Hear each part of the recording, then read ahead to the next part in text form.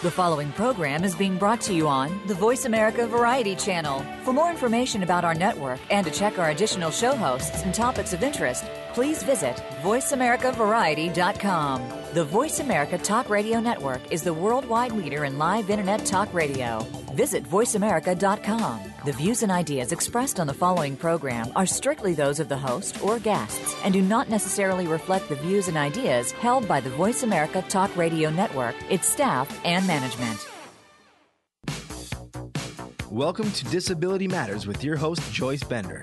All comments, views, and opinions expressed on this show are solely those of the host, guest, and callers. Now the host of Disability Matters, here's Joyce Bender. Welcome to the show, and I hope all of you had a wonderful holiday. It's always a time to think of the great sacrifices people have made for this country, and then to remember how important it is to hire veterans with disabilities. So we're going to be talking to someone in a minute that relates to all of this. I want to tell you about Paul. I met him in Pittsburgh at a prayer breakfast, which is an annual Pittsburgh event. This is where community leaders gather together to talk about prayer, giving back, charity. I mean, it is wonderful. Well, I met him there, and he is an amazing man, a wonderful man. And by the way, he's also a veteran of the Iraq War. So, Paul, I want to say first thank you for serving our country, and welcome to the show. Now, Paul, as a veteran of the Iraq War, have you met many people who returned from that war and are also trying to find employment? Well, yes, ma'am. Actually, I have. You know, this conflict has gone on for quite a while, and it's been very interesting to see, you know, over the past 10 years how we have responded as a society, you know, in addressing veterans when they're returning and the various issues surrounding them. I can say that from the very beginning, I think some of the challenges that veterans have faced in the early years coming home, I think that it's been inspiring to see how people in our community have worked to help veterans overcome those challenges, certainly employment being one of them. I think also post-traumatic stress disorder being another issue confronting many veterans upon their returns. And so I've had an opportunity to see many veterans come home and work through various issues from unemployment to PTSD. And it has been very wonderful. I think the most exciting thing is to see a veteran succeed after they have gone through, you know, this traumatic experience in their life. And I've seen that a few times over. And that is a very, very heartwarming story, you know, and it's certainly one to cherish.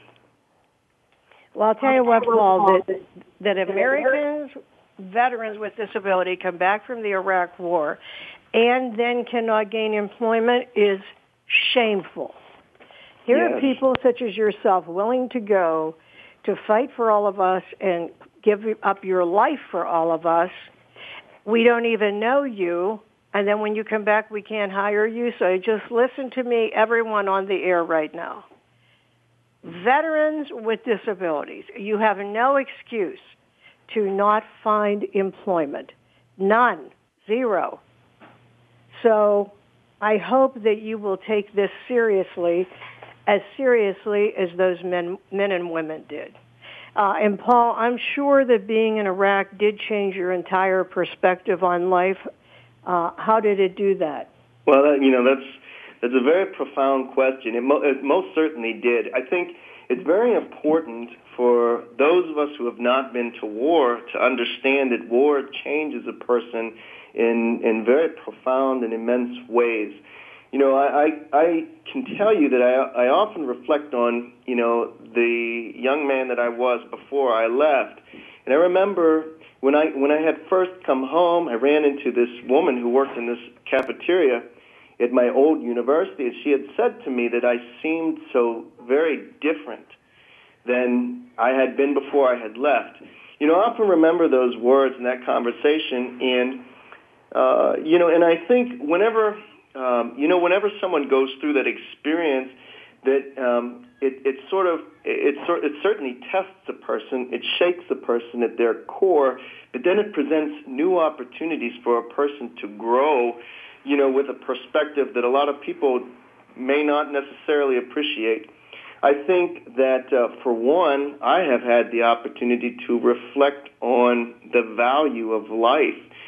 And certainly human life is valuable in life in the society that we have built, and that the duty that we have right now, when I came home, I understood that there was a greater duty to preserve the society and to continue to build the society that we are blessed to live in. Because traveling overseas and seeing so many traumatic events, it really brought to mind. I think you get a better perspective of your own home. Truthfully, you get a better perspective of your own home when you travel overseas and see what a world at war looks like. And it's one of the reasons why when I came home from the military, I really renewed my commitment to my own community back home. And I wanted to dedicate my life to helping those underserved persons here in our own community, because I recognize that what we have here in the United States is so very precious. To be able to wake up and not fear sectarian violence, not fear a militia coming through and wiping out an entire street, having to not fear, car bombs going off at every corner. It's something quite special, and we shouldn't take it for granted here in the United States. And because we have these freedoms, we have the opportunity to really help one another. We have an opportunity to create bright futures for one another. And if we all renew that commitment each day we get up, our nation will be better and stronger each and every month, each and every year, each and every day. And that's the blessing really that comes from all of it. Wow. Wish we had more people that think like you, Paul.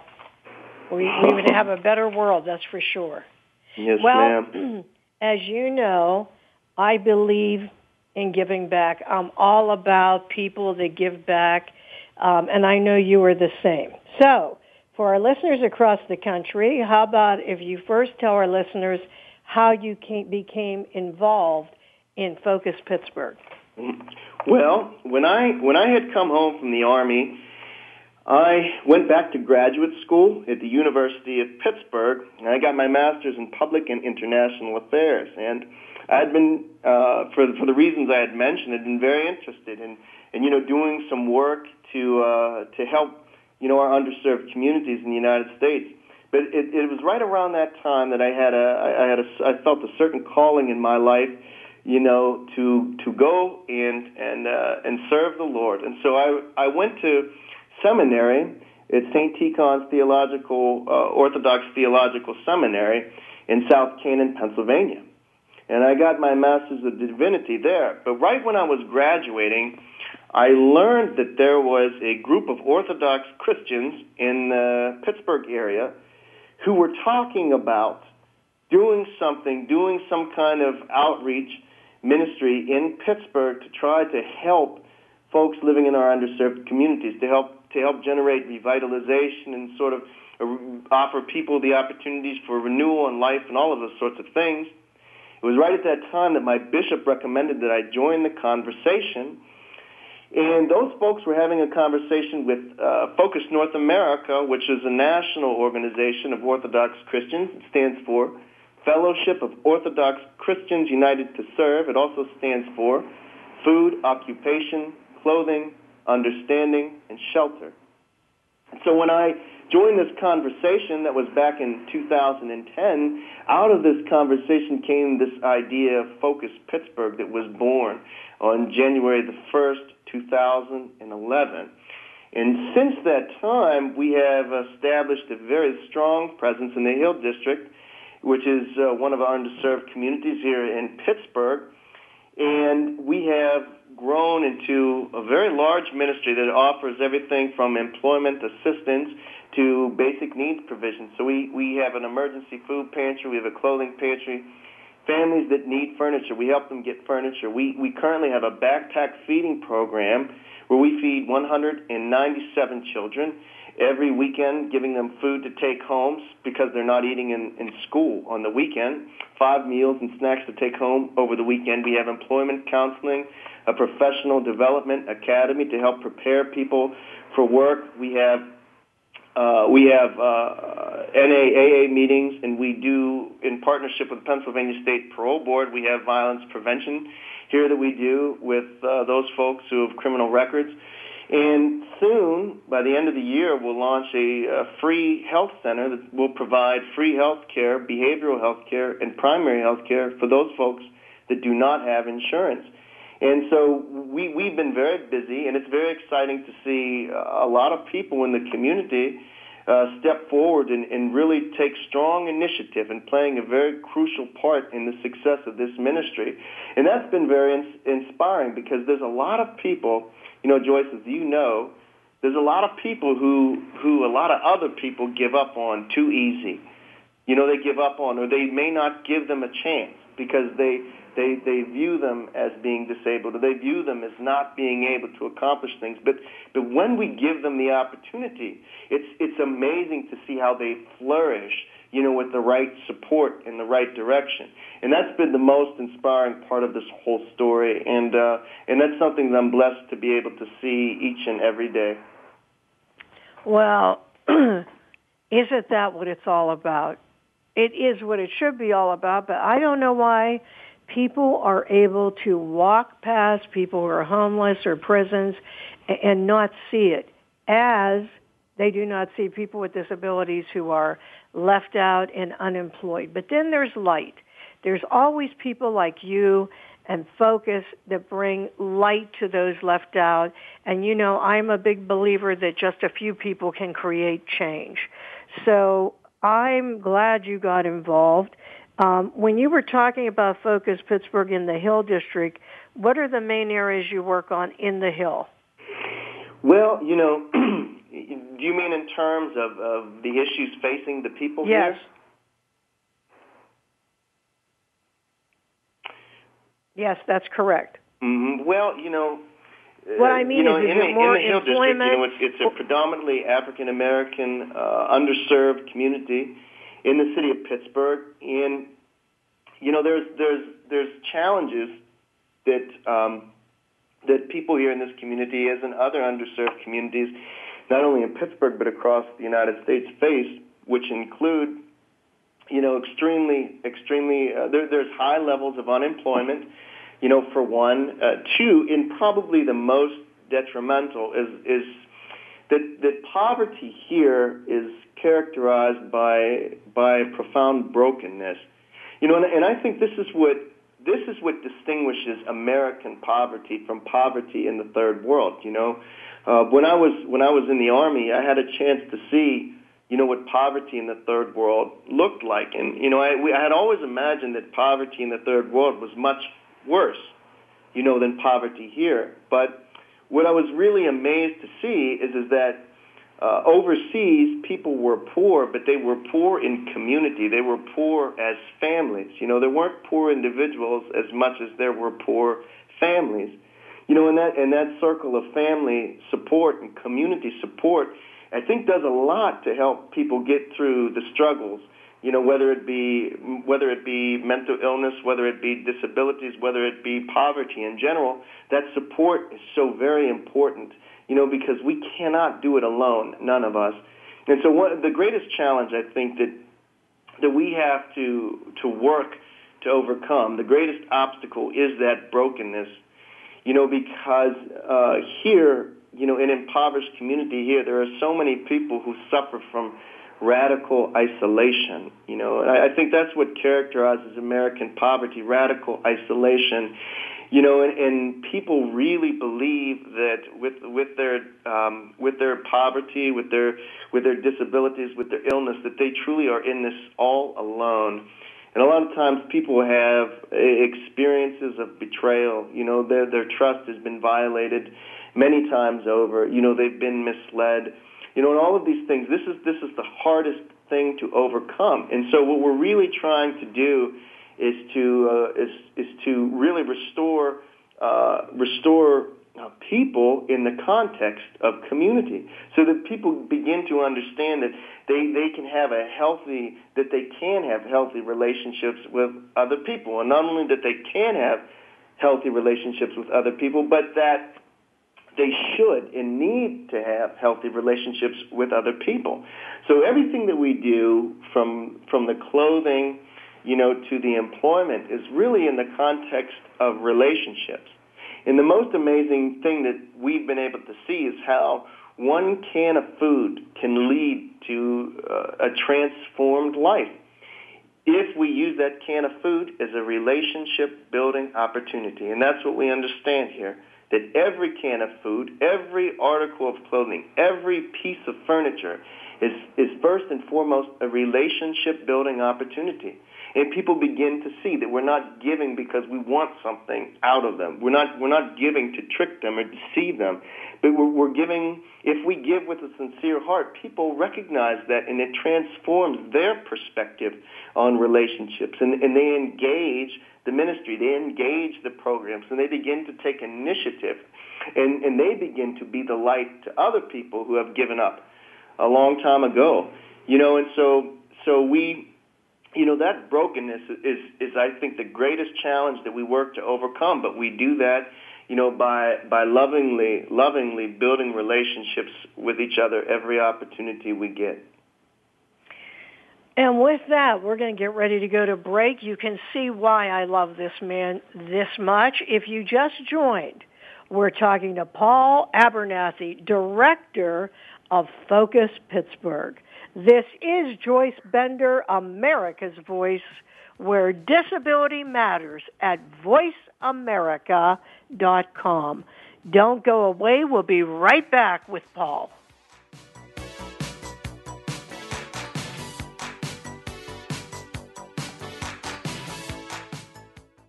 Talk, talk, talk. That's all we do is talk. If you'd like to talk, call us toll-free right now at 1-866-472-5787. 1-866-472-5787. That's it. VoiceAmerica.com. Each week, Jimmy Gould brings you the stories and the people that you want to hear about. Tune in to Our Current Life to hear about the journey to success, how our guests became the people they are today, and the highs and lows they experienced along the way. Each hour will leave you inspired and entertained as Jimmy gets up close and personal with every week's guest and shares ideas you can identify with and apply to your own life. A Current Life with Jimmy Gould airs Fridays at 3 p.m. Eastern Time, noon Pacific Time on the Voice America Variety Channel. Hi, I'm Greg Grunberg from the TV show Heroes. One of my personal heroes is my son, who, like more than 3 million Americans, has epilepsy. When someone with epilepsy is having a seizure, their brain is temporarily producing more electricity than their body can handle. They can shake or stare or fall down. They can also even briefly lose consciousness. If you see someone having a seizure, please make sure they're comfortable and safe. And within a few minutes or less, the electrical overload will stop and they will be okay. To learn more, visit epilepsyfoundation.org. Thank you. The Internet's #1 talk station. #1 talk station. VoiceAmerica.com. If you have a question or comment, call in toll-free at 1-866-472-5788. Now, please welcome back the host of Disability Matters. Here's Joyce Bender. Hey, welcome back to the show. If you just joined us, we've been talking to Paul Abernathy, the director of FOCUS Pittsburgh, an unbelievably great organization that is all about giving back to the community. And before I ask you the next question, Paul, we always allow people to either tweet me directly or email me with questions for the show. So here's a question for you from Cindy in Ohio. And the question is, Paul, I think it's wonderful what you're doing. Here's my question. How do you keep going and not become discouraged when you don't see change? Oh, that is a phenomenal question. It's very interesting because in the field of social work, there's actually a term for this. It's called compassion fatigue. In other words, not being able to do our job properly, to help people, especially those folks that really don't seem to be changing. For me, it's very important to understand, it's really the perspective that I have. I think that for me, my faith plays a very, very important role in this. And sometimes we go in this to save other people. And I know that's a very, very common perspective. I think starting out, it's probably the perspective that I had, some time ago. However, I have learned that I'm not going through this to save other people. I'm going through this to save myself. In other words, I'm doing this for my salvation. And one of the things that I have that I have learned is that the people, whenever we help people that don't seem to be changing, or sometimes we help people that are not grateful, it's very good. It's very good for us. It's good for our humility. It's good for our salvation. It's good to help us refocus ourselves on the mission so that it's not about us. It's not, in other words, it's not about us feeling good, but it's about the dedication and the duty to do this work no matter what. To love people unconditionally. It's something that we have to struggle for. But if we understand that each time we help somebody that, doesn't seem to be changing, that this is an opportunity for us to really perfect our own virtue, our own goodness, our own commitment to the mission, and to focus on our own salvation, and really pray for strength and pray for wisdom and pray for the ability to go on. Those things are very important. But the other side of that is we never know what seeds we plant. It's one of the things that I have learned to understand more than anything else, is that we never know what seeds may plant. The human person is a mystery. The human persons are dynamic. We're changing. We're always, and when I reflect on my own life, I often see how some of the seeds that were planted when I was very young didn't really blossom until years later. And it's not until I was in an entirely different stage in my life that I understood how significant a moment a long time ago was. And so it's important to understand that helping people, it goes really beyond days and months. It really goes into years. And we understand that we may be planting seeds in people that we may not even have the fortune to see blossom. But that too is also good for us, because sometimes if we saw every success that we played a role in, we might begin to think too much of ourselves. And again, in this line of work, humility is so very, very important, because that humility also helps us understand that there's not a great difference between us and someone who's standing before us to help. That really, if we don't maintain the right focus, the right dedication, the right commitment, the right perspective on life, that we too can make bad choices. And so it's a constant reminder, that we have to remain completely dedicated to our virtue, to perfecting it, to sustaining it, to living it. Because once we lose that commitment, we can fall too. And that's why we have to keep that humility. And sometimes those people who we don't have an opportunity to see blossom, that is our opportunity to refocus ourselves, on our own goodness, on our own virtue, on our own salvation. Yes, and you know what? That's really what keeps you going. That is really what it is. That's what keeps you going, but it is so rewarding. It really is. It is so rewarding to give and to see change, no matter how small it is. I always like that saying, although you can't change the world, to one person you may be the world. Yes. And if you think like that, if you can think like that, that's what makes you keep on going. That's right. Well, we're going to get ready in a minute here to go to break, but I just want to again tell you the name of this organization is FOCUS Pittsburgh, FOCUS, FOCUS Pittsburgh, and we are talking to the director, Paul Abernathy, and it is all about giving back, changing lives, making a difference one by one. One person, it makes a difference. This is Joyce Bender, America's Voice, where disability matters at voiceamerica.com. Don't go away. We'll be right back with Paul.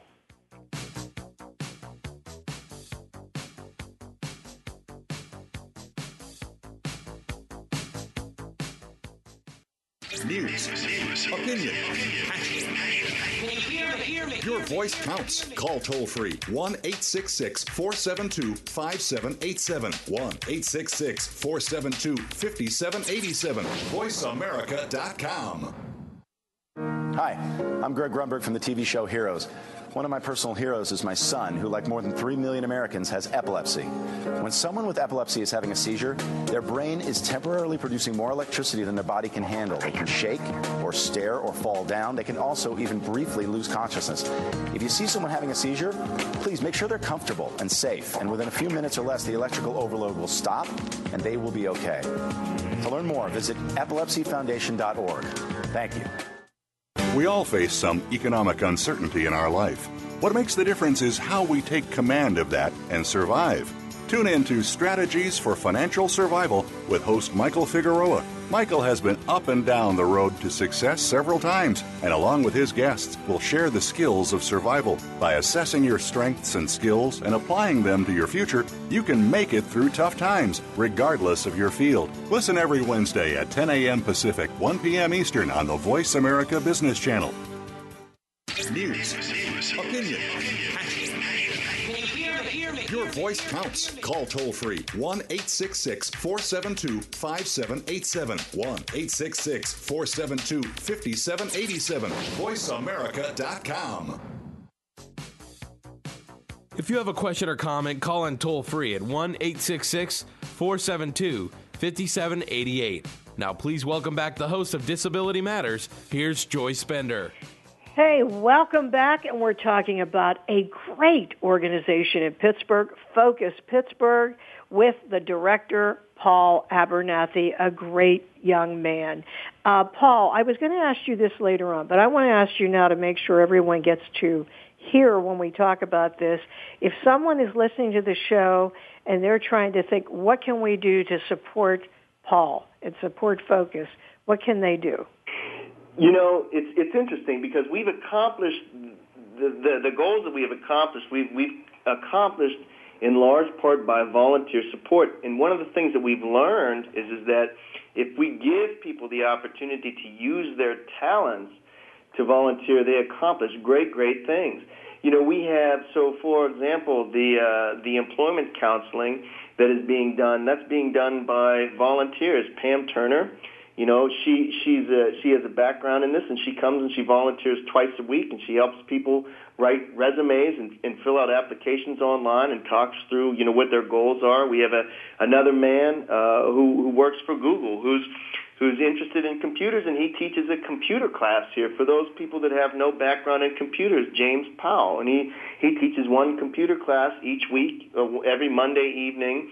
We have others who volunteered as physicians and nurses and pharmacists, who volunteered as business consultants, who volunteered just to serve food, to fold clothing. And so volunteers is always a very important part. Financial support is always important because a lot of the things that we do obviously have a cost. We have to purchase all of the food that we give to the children that we feed every weekend.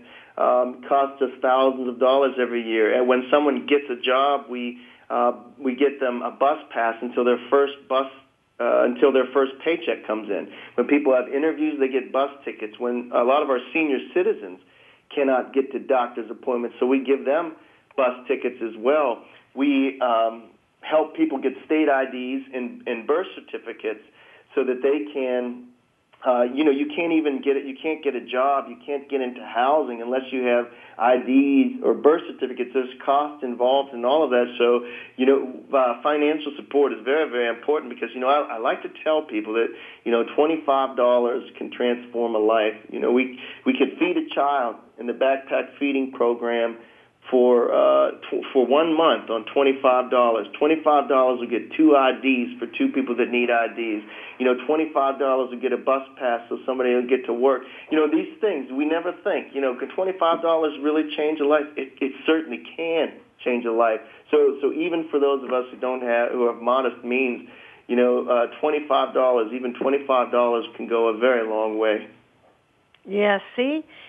People don't realize that. Because sometimes a young person or someone without will say, I only have this much to donate. But I always tell people, of course, every organization wishes you would donate, $100,000. But even $10, $5, right. Everything makes a difference. Now, if someone wanted to donate to FOCUS, what would they do? You can go online, www.focuspittsburgh.org, and you can donate online. You can also go through focusnorthamerica.org and donate specifically to Pittsburgh, and that would be good. You can also make checks payable to FOCUS Pittsburgh and mail them to 2228 Center, Centre Avenue, Pittsburgh, PA, 15219. 15219. All right. Ma'am. Well, if you're listening to the show, remember anything you give will make a difference, so I hope you will give something because there are so many people living in poverty right here in Pittsburgh. And by the way, I love that example that Paul gave that, of course, we all realize poverty in Africa. People are dying of hunger. People are dying from poor nutrition or for drinking water that is contaminated. And it's horrible. People live on just meager, food, whatever. But you know what? They do that together. That's an interesting point you made versus isolation in poverty in the United States. Because I've met other groups of people, and they'll all band together, just to help support the family. And sadly, that doesn't always occur right here in Pittsburgh. But, right. Paul, in Pittsburgh, what percentage of people would you say are living in poverty? Well, I believe it is according to the 2009 census. There's 28.1% of people below the federal poverty guidelines living here in Pittsburgh. One of the other challenges, it's interesting because just like any other city, a lot of that poverty is segregated according to neighborhoods. Pittsburgh is also, really unexpectedly, Pittsburgh is also one of the 21 most segregated cities in the United States. So there's a strong correlation here in our region between poverty and communities that are predominantly African American.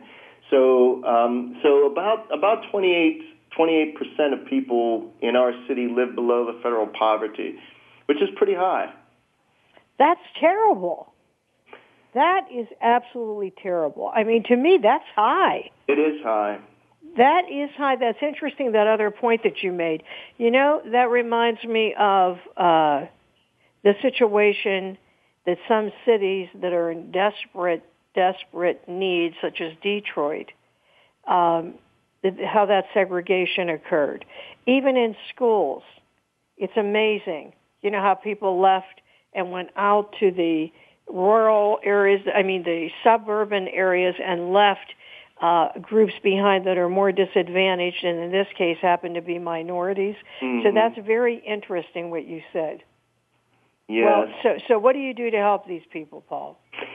Well, I think one of the most important things that we really try to do is we really try to build bridges, across lines that are that are drawn in our region that people very often do not cross.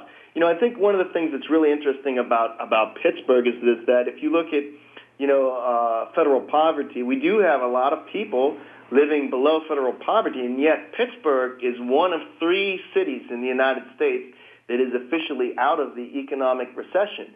And so a lot of people who are living in underserved communities in Pittsburgh will maintain that there are really 2 Pittsburghs. There's a Pittsburgh that's going through a renaissance right now, that's tapping into, the city that has redefined itself into for eds and meds, they say, for UPMC and a lot of the leading medical research in the world is done here. The medical technology that's developed, that's done here. The healthcare system here is phenomenal. It's one of the top 10 in the United States. And then we have, on the other side of it, we have a lot of investment coming to Pittsburgh. We have, obviously, there's a lot of movies being made in Pittsburgh. And there's a lot of development in town. And so there's really exciting time for Pittsburgh, except that we have to also understand that a lot of this renaissance, a lot of the redevelopment, when we have redefined ourselves successfully, we run a major risk in doing that without ever considering those folks that are living in poverty, or making sure that we in some way connect all of the good things coming to our city to those folks that haven't traditionally had access to them. So I think one of the most important things that we do is to build those bridges. And again, it's really by personal relationships.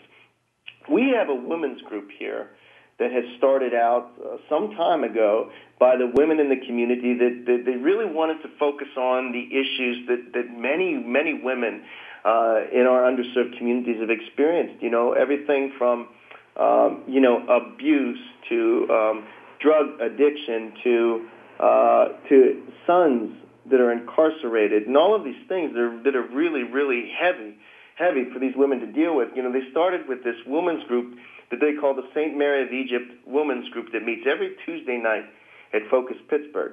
One of the things that I've been so amazed at is that there's a number of women, who have not come from the Hill District or underserved communities, but actually come from Mount Lebanon or Upper St. Clair, who would be considered affluent, who come from what might be considered affluent families, who have actually come and participated in the group as interacting with each other as peer to peer, bringing their own brokenness to the table, and commiserating with ladies who live in underserved communities. And I've learned that, that women's group that meets here every Tuesday is a real shining example of the things that we're working to do, the things that we really have to do, of building these relationships across lines that we don't normally cross, so that a woman from the Hill District, which is an underserved community, and a woman from Mount Lebanon, which is an affluent community, can come together,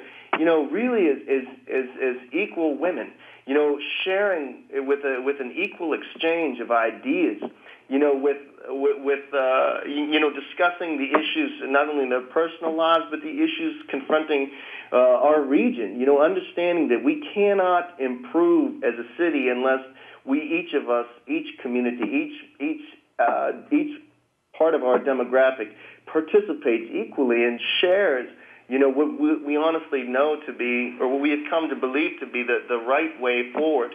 And so one of the things that we really tried to do is to build those bridges so that people who are business consultants and doctors and lawyers can come together with people who are recovering addicts and people who were incarcerated and people who were abused, and they can all come together at one table and really find out what it means to be one community, to be one city, and to understand that no matter how rich or no matter how poor, no matter how much education and no matter how little education we have, that we cannot become a better city unless we do it together. And we're always working to provide opportunities to do that, and we have so many examples, and it's truly, truly so inspiring to see. It is. That is awesome. I just love hearing you talk about all this. You're like a philosopher in Pittsburgh, Paul. Oh. You are. Well. Okay, so Cindy in Kansas. Paul, my question for you is, what do you believe when you were growing up gave you this passion? When I was growing up, I had a family of people who were really committed to serving the community. We were a very devout Christian family, and my grandfather, he's a World War II veteran. He was the commander of the VFW in my town. He's been a member of the volunteer fire department. My mother's a social worker. My grandmother is a nurse. I have two aunts. One is a teacher. The other one's a nurse.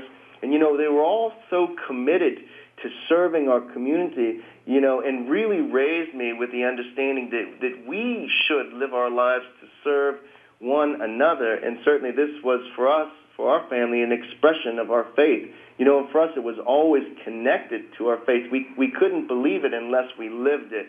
And I was raised to believe that. And, when I look back on it, I cannot underestimate the value that the people in my family, my mother, most especially, but all of my family, that they personified service for me. For me, it wasn't so much an idea as an example that I was really raised to follow. And, they made sure that every opportunity to serve that I was really engaged at. And not only what I was engaged in the service, they explained to me always, not only that, what I did was nice or that what I did was necessary, or, that this is something that I had to do to fulfill some sort of obligation, but they always understood that that service, no matter what it was, or whether it was with the Boy Scouts or, I remember when I was 16 years old, my grandfather came home and he told my cousin and I, both of us just turned 16, that we had joined the volunteer fire department, because, it was all about duty, that this is our duty. This is what we do. We are Christians. And what we do is we serve our community. And so my family really personified that ideal for me. And I just am so blessed to have had the upbringing that I did. It makes a difference, I'll tell you that. It really does make a difference. Well, we're going to get ready to go to break. If you just joined us, we are talking to Paul Abernathy, the director of FOCUS Pittsburgh, a group that's all about giving back to the community and help those that are frequently left out. This is Joyce Bender, America's Voice, where disability matters at voiceamerica.com. We'll be back to close the show.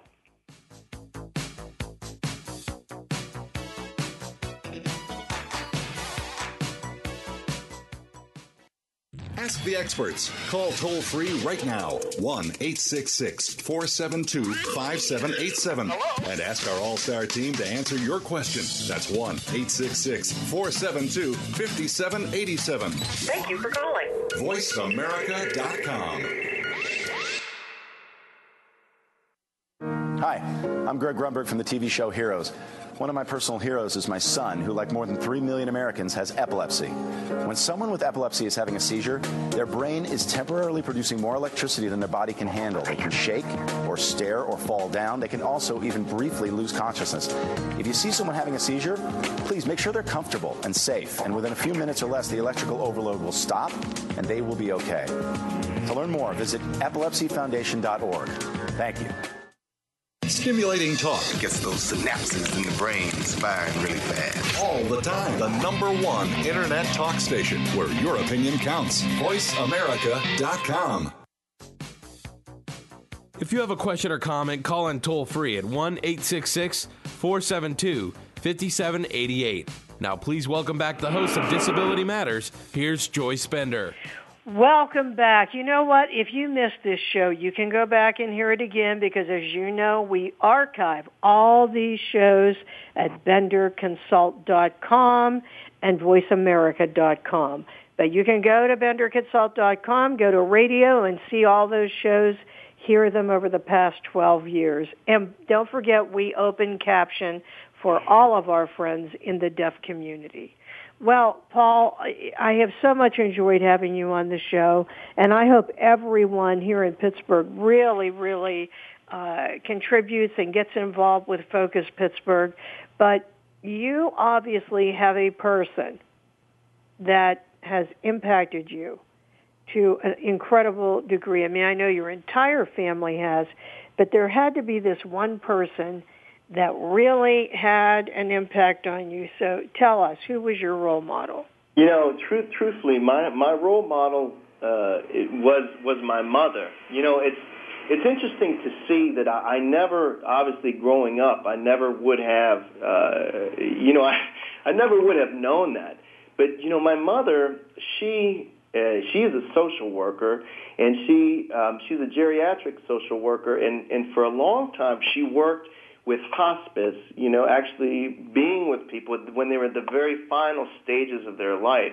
And, you know, one of the things that I really had the blessing to see, to really witness with my own eyes, is how compassionate, you know, my mother was when she was working with people who were at the very final stages of their life. The one thing I learned, you know, from her is that it didn't matter, you know, what kind of life the person led. You know, it didn't matter if they were, you know, if they were the proverbial saint or sinner.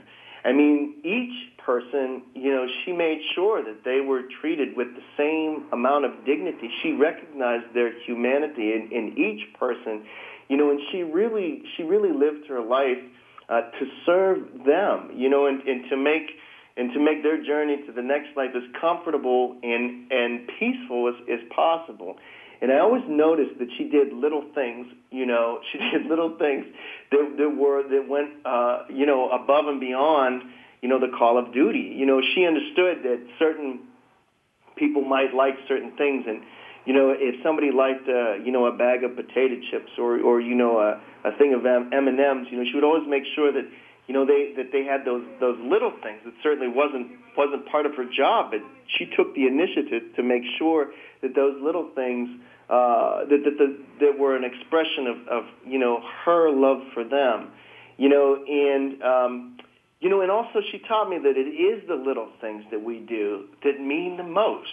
You know, that a bag of sour cream and onion potato chips can bring a person to tears, because it's about more than that bag of potato chips. It's, like I said, it's an expression of her love for them. You know, when she taught me all of these things, the way that she sacrificed for me and she sacrificed for my sister, because I come from a broken home. You know, she was a single mother. She's a social worker, not making a lot of money. She sacrificed for me and my sister, and she taught us how valuable we were to one another. You know, and even to this day, what really makes her the most happy is the bond that my sister and I have between one another. That's something that she's very concerned with. You know, to make sure that we understand that how we have to be there for one another.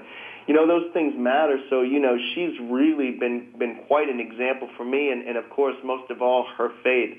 You know, being with people at the very end stages of their life, day in and day out, you know, coming, you know, having to be a single mother raising two children, you know, not making a lot of money, all of these things, and still maintaining her faith strongly, not wavering at all, and teaching us the value of faith. You know, that it's just impacted me deeply in the man that I have grown to be. Wow, that is a great compliment to your mother, and she obviously did a great job. Well, thank God. Yes, and by the way, I have great admiration for anyone in hospice, because I just went through that with my mother. Oh. And I called this one woman an angel. Yes. I'm telling you, that takes incredible love and compassion. So just knowing that about your mother, I like her not even knowing her, because I know what that takes, and I know what people are like that do this. Right. Well, Paul, you have already accomplished so much in your life, and just so you know, I've asked these last two questions to every person that's been on the show for the past 12 years. So my question is, what would you consider your greatest accomplishment? You know, I wouldn't necessarily. It may or may not be an accomplishment, but I'll tell you exactly how I'd answer it is. Last year, the people here in the community here in the Hill District who are the most involved, they told me that they wanted to celebrate Saints Peter and Paul Day, which for us is June the 29th. And June the 29th also happens to be my birthday. My mother said she didn't know that it was St. Peter and Paul Day when she named me Paul, but maybe we chalked it up to God's providence. But they said they wanted to have a picnic for St. Peter and Paul Day, and they did all of the planning. When the morning of June the 29th came, I was very amazed to see all of the work that they had put into this. They had actually raised $1,800 here. I didn't raise one penny. I didn't know that they raised this money. They raised $1,800 to put on this picnic. They had a large bouncy house for the kids. They had people coming not only from this community but from other communities. And at one point, I have a very good friend who is a reverend with the Church of God in Christ who actually pulled me away from this picnic. I didn't want to leave. He pulled me away from this picnic, and he said he had to do this. He had to take me to another man's house. We had to have fruit together or something. And everybody was convincing me that I should leave this picnic just for a moment. So I reluctantly went over to this gentleman's house here in the Hill. We had fruit together. We were only gone for half an hour, and then he said, all right, it's time to go back to the picnic. Much to my surprise, when I returned to the picnic, there was a whole host of people who had set up this surprise birthday party for me. And when I stepped out, they all said surprise. They had called my family. They had brought my family into this, and they began to give me gifts and cards, and said in so many words that they just wanted to share the love that they felt I had shared with them. And, it had taken me by surprise. I did not even know that they knew it was my birthday. The whole time I thought they were doing this because it was Saints Peter and Paul Day. But that to me was, because just as that earlier question was, we never know what kind of impact we make. We never know how people really see the things that we do. But that day was a day that I understood that we were really doing something really important, that we were really doing something quite profound, that we had made an impact, in this underserved community, that people whose lives had previously been characterized by brokenness had now taken the initiative to express their love. Well, I'll tell you what, really that was a great tribute to you. That picnic, that really was a great tribute to you. Paul, before we close the show, than what I received that day from the people in this community, who have been impacted by this ministry. So I think that would probably be it. Paul, it has been so awesome having you on the show, but I have one last question to ask you. If you had to leave a message for our listeners today, what would it be? No matter how dark or desperate a situation may seem, no matter how difficult circumstances may seem, the brighter days are always ahead. We must never lose faith. We must never waver on our commitment to do good. If we really maintain our commitment to do good, if we dedicate ourselves to the right struggle, if we continue and never accept defeat, if we continue to do what we really, honestly, truly know and believe we are called to do, brighter days will be ahead. That when we take the right steps, we do the right things, we will make the right impact, and there is great blessing in that, and we will have the opportunity to celebrate that. That is so true. Hey, Paul, we end every show with a quote from someone that has impacted lives throughout the world, and boy, does this fit. If you can't feed 100 people, then feed just one, said Mother Teresa.